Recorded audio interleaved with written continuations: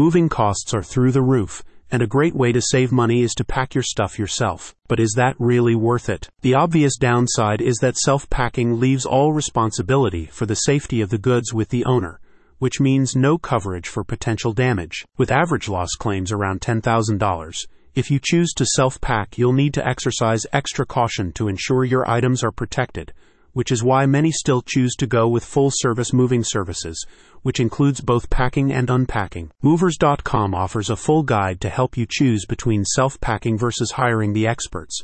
You'll learn why self-packing isn't always the best option, and why hiring full-service packing and moving services may not be 100% what you need either. For budget-conscious homeowners who don't want to compromise on safety, the best solution may be a mix of both, says Movers.com. If you have a limited budget and want to save money, we recommend you hire packing services only to pack a few specialty items, like expensive artwork, mirrors, or other fragile items, explains the guide.